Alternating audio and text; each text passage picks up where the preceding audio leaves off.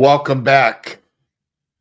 There should have been spooky music coming into this episode. So hopefully I found some music that was spooky enough for everyone. So welcome to the pre-Halloween episode of the Breakpoint Show.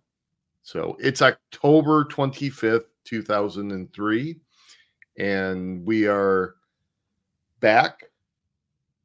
Actually, Martin's back. Khalid and I have been back the whole time. We just live in these rooms that you see us in. But Martin was in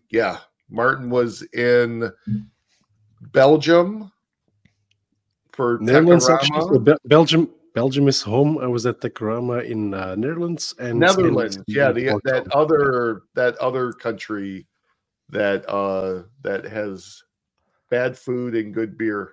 So funny accents everywhere. And funny accents. So and then you were in Porto, Portugal, and that was a lot of fun. If you hear Martin sniffling or sneezing or if he goes mute, it's because everyone got sick at NDC Porto. It's all the organizers' fault that it was raining the entire week. You guys remember what I said in our last episode? You were like, Khalid, you got to go to conferences. And I said, you know what? People are icky and it's going to, and then Martin gets sick. Yeah. So I hate to say it, Khalid, but you were right. Or he cursed you. It's Halloween, so he might have cursed you. Yep. So, yeah. And then Khalid has spooky lights behind him, and he actually, in honor of Martin and I having short hair, Khalid thought he would get short hair, so he shaved his head. So yeah, I thought to myself, what's better than two guys with shaved heads? I said three guys with shaved heads. Yeah, exactly. Do the math. So for this Halloween special, we're gonna twist up and talk about a few things. So we're gonna talk about technologies we would murder, like Freddy Krueger or Michael Myers or Chucky. I like Chucky. I like Chucky too. And Chucky's Bride. So what technology we would resurrect or reanimate. If anyone remembers the old Reanimator movie from the 1980s, you might want to go out this Halloween and find that one and watch it. I don't know how well it's aged because I haven't watched it since probably the late 80s, but came out in our mid 80s or so, or early 80s. So, and then if we have time, we might talk about spooky stories from our careers. So I will, I always kick it off to someone. So I'm going to kick it off to, let's go with Martin before he has a sneeze attack, and talk about technologies we would kill, murder, like put into a grave. So take it away. Can I start with the one that I would love to revive, or at least sure we can talk about kind that of alive too. Yeah, we would what do you want to reanimate? I would love to reanimate Knockout.js. I know that we are kind of related to .NET audience and so on, but I would love to reanimate Knockout.js, because when you're building APIs or any web application that needs just a sprinkle of interactivity in the browser, Knockout.js was actually really good to do that. Working with view models and everything, but without all of the overhead of requiring page routing or service workers or all of those things. Knockout.js was just straight to the point. Here's my DOM. I want to bind it to some data and go ahead with that. Do you agree? Yeah. Go ahead, Chris. Yeah, I mean, I think we have gotten so complex in web development today. I think some of our story, a large portion of our Murder, Reanimate involves trying to get back to a more simple life, I think. We've gone down this road of complex solutions, and it just causes some issues. Yeah, so I have thoughts about Knockout.js because I use Knockout.js a lot. I really liked, you kind of have to look at Knockout.js in the context of the time it was created, right? Like JavaScript was still very fledgling. Like the APIs in JavaScript and kind of like the web context just weren't there. So you had to call like methods instead of access fields. It was kind of weird, but it worked at the time. So I agree with the spirit of Knockout.js. I don't know if I want the API of Knockout.js back. I don't think it works in today's modern development landscape. But I will say I agree with Martin of like a lot of SPA frameworks like a React, even Vue, which I love Vue, and Svelte. You can build it like isolated components, but you typically see the demos that are like pushing for full-blown SPA takeovers of the front end. And I think that part kind of sucks today. Right. So is this you saying that you would grab an axe and just run after React and just put it down? yeah, it's I was reading the documentation the other day, and they do say you can kind of spin up a React component isolated from a React application, but I would guess nobody actually does that. Like it's an option, but then you have to ship the entire React library to the front end. People sometimes substitute things like Preact in those cases, but yeah. But I agree with you. Like the thing I would want to revive, to piggyback off of what you said, I was thinking about it this morning. The idea of unobtrusiveness in terms of your style sheets and your JavaScript. Remember that was a big thing, like being unobtrusive. Like jQuery pushed this idea of like you have your HTML, you can do some progressive enhancements of like hijacking forms or hijacking elements, but ultimately the page kind of stands with itself. At some point we lost that. Things like Tailwind that have like just these like crazy amount of CSS utility classes, JavaScript that's like right on the page and like tied directly to components. Like it works, but it feels, maybe in my old mushy brain, it just feels not the right way. So, Yeah. Just to piggyback, how do you folks remember the unobtrusiveness of web development? Did you like it? Did you not like it? I always thought it was, and this is just me looking back, I like something that's a little straightforward. Like as an example, I hated dependency injection when it first came out in .NET framework via third party libraries and products and stuff. Not because I didn't see the benefit in it.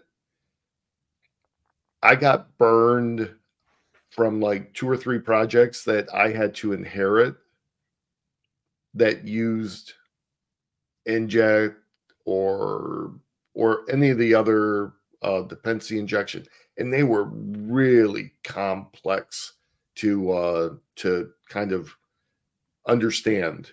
Like whoever wrote it understood it, but whoever was, unless it was some knowledge sharing, it was tough.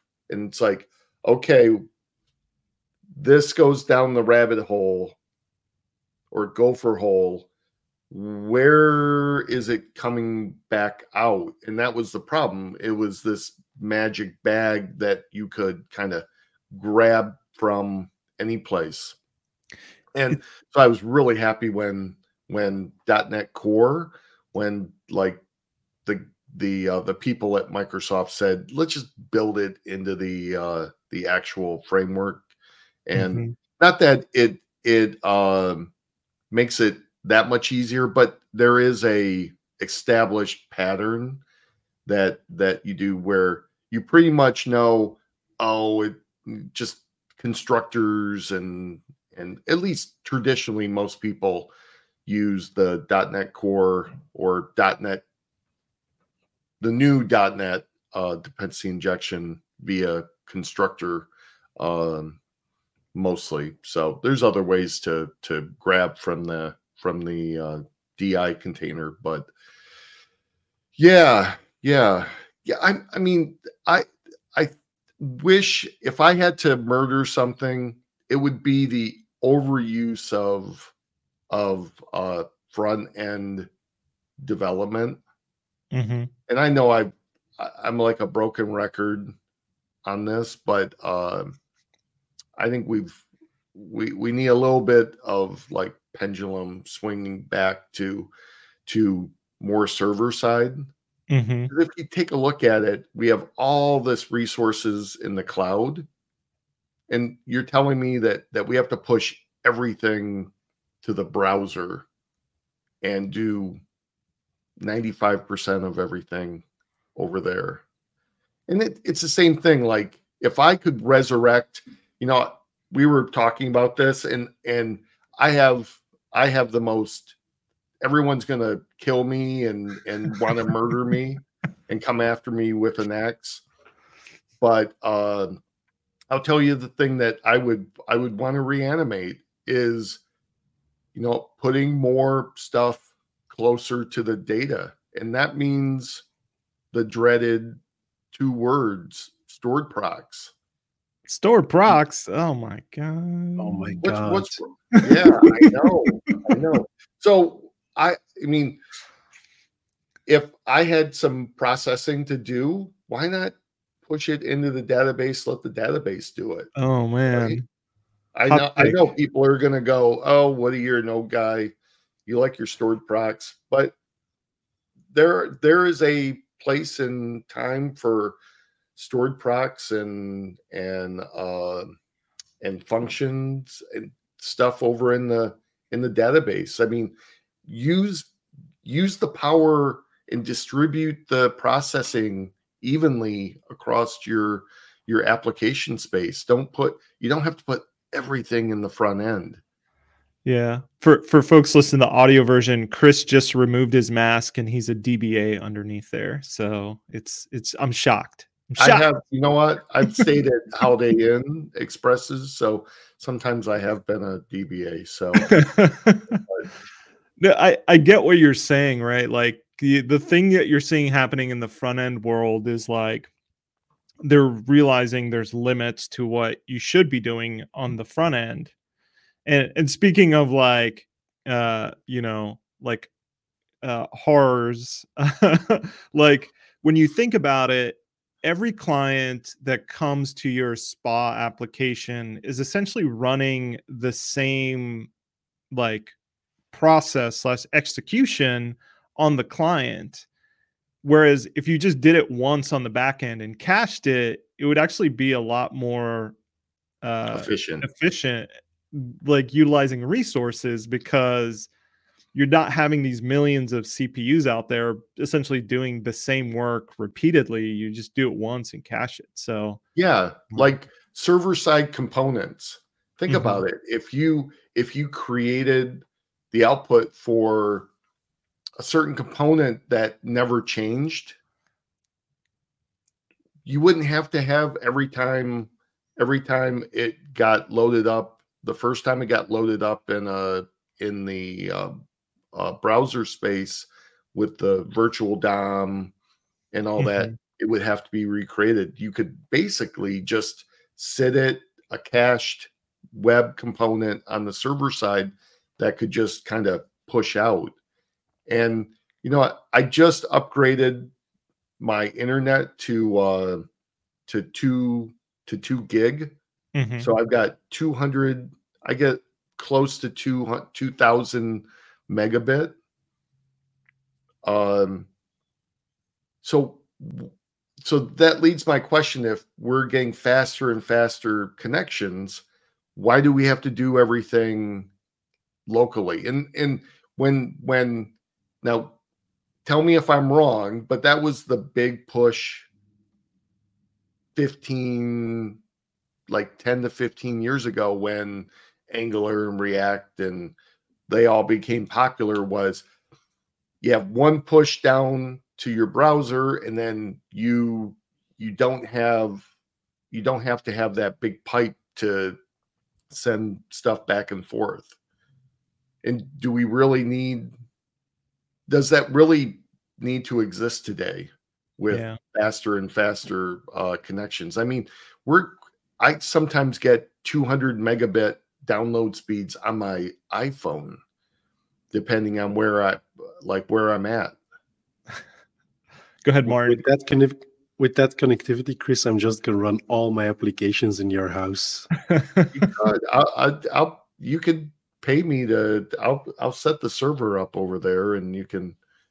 Chris has got. I mean, what is a cloud? Cloud computing is just someone else's computer someplace outside of yours. The C in cloud stands for Chris. I think that's what. Maybe. No, but you're right in the sense of like, if we, man, you're making us this show is making me feel old, but you're right in the sense of like, if we travel back, the HTML payload was like supposedly way heavier than, say, a JSON payload. So what we were trying to do is optimize throughput at the time. But with things like HTTP2 and HTTP3 on the horizon, and being able to kind of like, pipeline a lot of the traffic through multiple pipes, it kind of like the old problem kind of just was solved at a lower level than the application level at this point. Yeah. So, it's always good for us to go back and reevaluate why we're doing something and if it's still the right way to do it. And I think that's important, right? Yeah. So, I still want to say you're wrong, just because I like telling people they're wrong. But... You can tell me I'm wrong. My wife tells me I'm wrong all the time. So, and my kids tell me I'm wrong constantly. So, but you're right. You're right in this instance. You're right. So, I mean, I'm just looking for balance. Yeah, I'm looking for balance. So, speaking of balance, I think we revived a couple of technologies, but we haven't really killed off too many of them. So what have a technology? So what would you kill off? What would you murder? What would you say? Go to this old camp by this spooky lake and like stay in the dark and don't run to a car and drive away. Interesting. Good, Martin. I feel you're reaching for that axe right now. You're thinking. Or chainsaw. I have a couple, but I think most of them have been killed, or at least in practice they are no longer being used and very active out there. So it's good. Yeah. I mean, the obvious one was for me is like cryptocurrency and kind of this nonsense, right? Like, well, maybe this is a good thing to kill, but I think the hype needs to die. Whatever technology comes out and the wacky expectations and hype around new technology, as if it's a panacea, as if it's going to be this transformational thing. That's I'd never seen a technology be so transformational and live up to the hype that kind of goes around it. I think stuff can be helpful. Like LLMs are a good thing where there's like a lot of hype, and I think they can be helpful, but there's also a lot of silly prophets out there saying some weird stuff, and I'm just like, I don't know. I think that needs to I think the hype needs to die. Yeah. I mean, there's always going to be the balance where something new shows up and people get enthusiastic about it, want to play with it, and I think that's a good thing, right? It gives people a reason to try the technology, come up with wacky ideas that might just work. But I do agree that a lot of the hype after that wacky period should just die off. Mm-hmm. Yeah. I think one really nice example I found there was this week on Mastodon, where someone was mentioning that they pasted some JSON into an LLM and then asked the language model to convert all of that into C# codes. I mean, it's great that we can use LLMs to do that, and it's fantastic to try out all of those use cases and so on. But just imagine if you have some JSON, you could just write an algorithm that does this locally on your machine. Like you say, it could even be a stored procedure emitting C#. It can be very local, and it doesn't have to go on the network to a cloud provider running on some GPUs across 30 different servers with terabytes and terabytes of storage just to do that. It's good that people try it again, but also it's kind of silly that we are spending so much resources to make that happen. Yeah. I read a news article. This is where I think the hype is kind of getting a little wacky. It was a news article. I don't know if it's substantiated or not, but it said Microsoft is considering installing nuclear reactors to power their AI training, which was it's kind of outlandish to think that a private company could just build a bunch of nuclear reactors. Well, that opens up a whole other, like, I posted something on social media yesterday about back in the early 60s, there was a nuclear reactor that generated electricity from nuclear waste. Yeah. And so someone actually in some startup went, well, why don't we, nothing's been built since then. And they're like, we have all this waste. Why don't we actually look at doing that? But I was just talking to my son about that. We have Holland, Michigan, which is this kind of city not too far away from where I live. It's by Lake Michigan. They actually have a small, very small nuclear reactor. It's one of the new generation. Mm-hmm. I mean, it's very safe. Because it is small, it uses less material. And so that's not fun. I don't see why we couldn't. Like, it's actually a lot greener, and I probably get pitchforks coming after me again. But I think safe nuclear, the new generation of nuclear, could be greener than solar and wind and geothermal and stuff like that. So yeah, I mean, I'm on the fence, but the solar energy is coming in whether we want it to or not. But putting nuclear reactors next to people's homes, especially when there's like a corporate agenda behind it, might trouble me a little bit. I'm not saying I know all the answers, but But that's why people come here, Chris. They're looking for all the answers. Like, they're looking for the answers, the old guys. I'm trying to think what other technologies would we kill?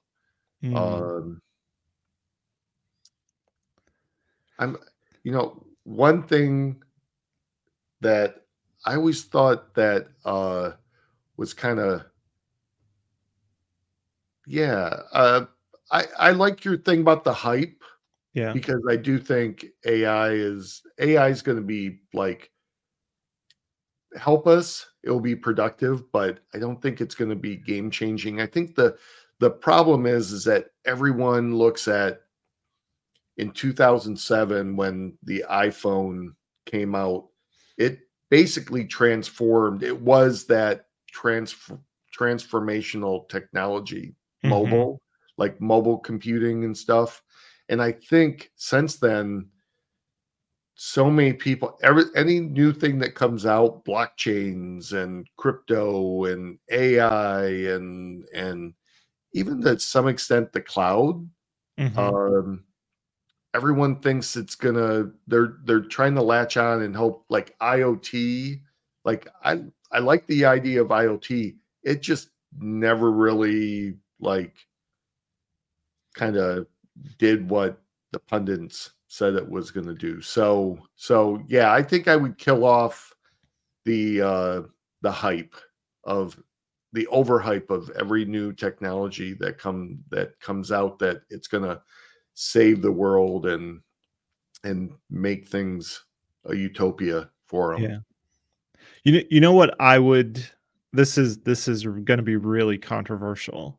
And it kind of relates to how the web worked, right? With like dependencies and pulling in scripts and stuff like that.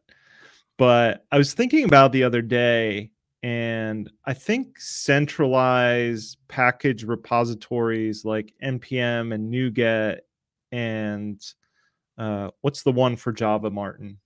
It's like Maven. I think those are kind of a mistake. Those I would almost say kill them off, because what's kind of happened is these critical pieces of community infrastructure are managed by organizations. And for a large part of them, they're kind of like money sinks. They're losses for a lot of these organizations. So these organizations look at it and say, well, we kind of have to maintain these centralized package like repositories, but let's not spend a lot of time and effort on kind of the experience, the curation of it, thinking about maybe the API and improving it for a lot of different types of clients. Let's just kind of do, in my opinion, the bare minimum to keep this thing alive. And I think that's okay. It works, but there's so much more that these services could be in terms of curating, being a place where people can like share ideas. And right now they're just kind of being flooded with a lot of like low value packages and dependencies. And I think about the Mastodon model of decentralization and having people really kind of manage their servers and their communities and think about that stuff. And like, if I could create a Frankenstein, it would be like a package management service that kind of worked off of ActivityPub so that people could help curate and manage a lot of these ecosystems. And the control of these repositories aren't centralized into an organization that maybe doesn't put it at the highest rung of priority, right? So not to pick on NuGet, but the NuGet like main like landing page has not really changed for a decade, right? So yeah, there hasn't been a lot of innovation around NuGet. And Martin would know more about that. Martin, I mean, what has there been any innovation around NuGet in the last 5 years? I think it is a service where you get packages, and it's doing that really well. I do think I agree with Khalid that there's no curation, there's no real innovation in how packages are presented. If any of the big organizations, AWS or Google or Microsoft, push out a new framework version, the latest 7 pages of packages on NuGet are going to be all about that release train, and your one open source project is never going to show up there, or it's not easily discoverable. But other than that, there has been some innovation, right? There's package signing. There's a couple more mechanisms to consume your packages, knowing that you can trust whatever is on the repo there, without having to fear that someone is going to inject some random stuff into your build pipeline. Even though that can still happen, but it's definitely gotten some attention, and I think by most of the package repositories out there. Yeah. Yeah, and again, I think there have been innovations with NuGet. It's just been really kind of slow to come. So it just takes a while. Whereas like, yeah, to me, I don't know where the right place to go to find new packages, to even have conversations about them, build a community. That seems like GitHub on the project repos themselves, but there's a meta narrative that also needs to happen in our community about there's these set of 5 packages that I really like, and when you combine them, they create a solution to solve this problem or that Mm-hmm. problem. Yeah. So the centralization of all these package repositories and delivery has kind of, I think, kind of stunted a lot of communities, in my opinion. Whereas you look at something like a Deno, which is like a Node competitor. I know a bunch of security people are going to lose their minds, but you can just reference a script URL directly in your file and import that JavaScript file from anywhere, right? I think that's pretty neat. Does like as a .NET person, would I like something like that where you could put a Git URL and pull a package in and or maybe, do that kind of stuff? That'd be kind of cool, but Mm-hmm. security stuff too. Yep. So. So, anything else we would want to reanimate or murder in this season of Halloween? No, but I think you wanted to tell some spooky, scary stories of Yeah, we're going to transition over to that. So I mean, we've all been working for a fairly long time. So kind of one or two. Let's not go too long, but what spooky stories do we have that we can tell? And let's not mention companies or other people or like, hey, Bob that I used to work with did this. Like, let's keep this very kind of not referencing specific people or places. Yeah. Well, this one time I was working with this guy named Martin, and no, I'm just joking. Well, I actually have a story about working with this one guy named Martin, and it is about me, so I'm going to mention the name anyway. I think a lot of people have done this at some point in their careers, where you get access to a production database or something like that, because you need to query something there, and by accident you forget this thing called the where clause and just remove everything from the database. So I actually wiped all of the subscription data for a big ISP in one of the neighboring countries here, which was not good. Fortunately, they ran point-in-time restores and backups and everything, so that was quite easy to fix. But I will tell you, that was a day where I did not need coffee to stay awake. Yeah, I think we've all been there and dropped databases, deleted tables, and done all that. So I know here the scariest thing I ever did was this was 97 and we were just starting like the web and was it 97? Yeah, it was slightly before I got married. And I went into this large company and it was a .NET project and they were like, okay, we need help with this. I think it wasn't web. It was still like a Windows app, and it was a distributed application. So I went in, started looking at it, and I'm like, I just went to the CTO and I went, I can't work on like this is garbage. I mean, I can't fix garbage. So I went back. He goes, well, we need something. So I went back to the DBA. So we actually had an Oracle DBA, and we sat down and figured out how to like throw it all away. And that's the scariest thing is when you convince someone like a CTO or a CIO or any C-level person to throw away $750,000 worth of work. and that's what it was. So this was $1997. So this wasn't today's dollars. So $750,000 was a lot of work back then. And we convinced them to throw it all away, and we got everything done in, I think we had like $400,000 in budget in 4 months. So 4 showed up a little too, like a couple times. So, but we actually got it done under budget, under time, and yeah, that was a scary thing, because it felt like the boogeyman was like behind me the whole time.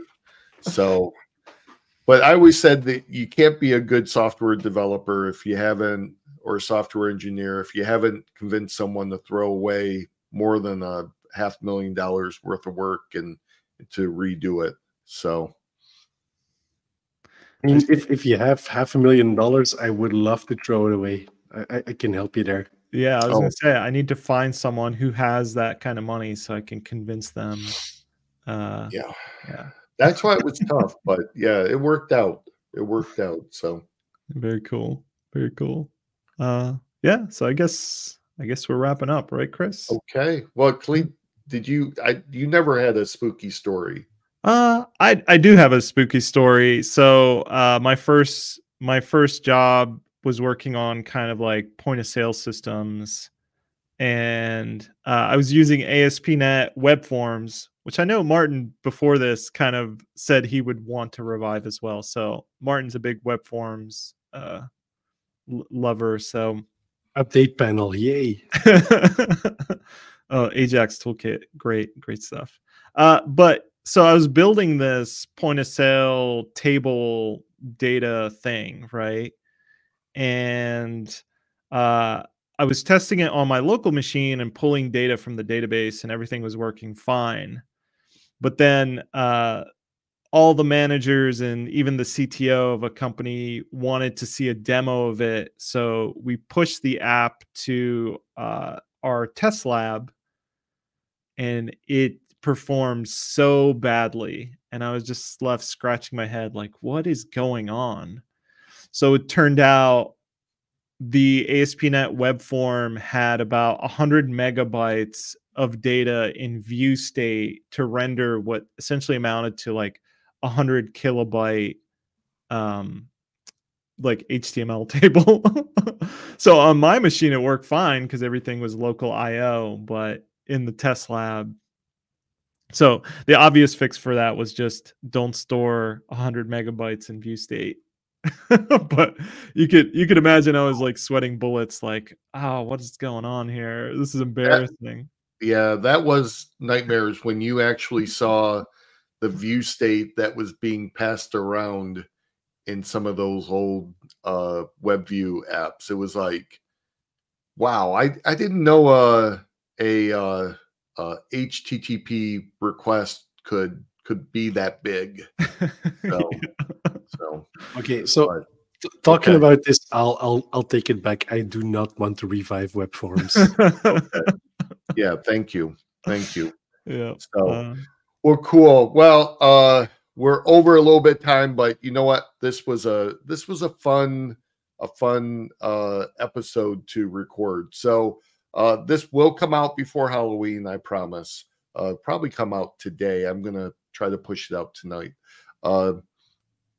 But if you have spooky stories, if you have ideas for future shows, we're always looking. We sometimes have a hard time thinking of like ideas for shows. So like ping us individually or ping the show social media stuff. Tell us what you want us to talk about. We would love to get new ideas. And just if you're watching this on YouTube, go down there and press like and subscribe.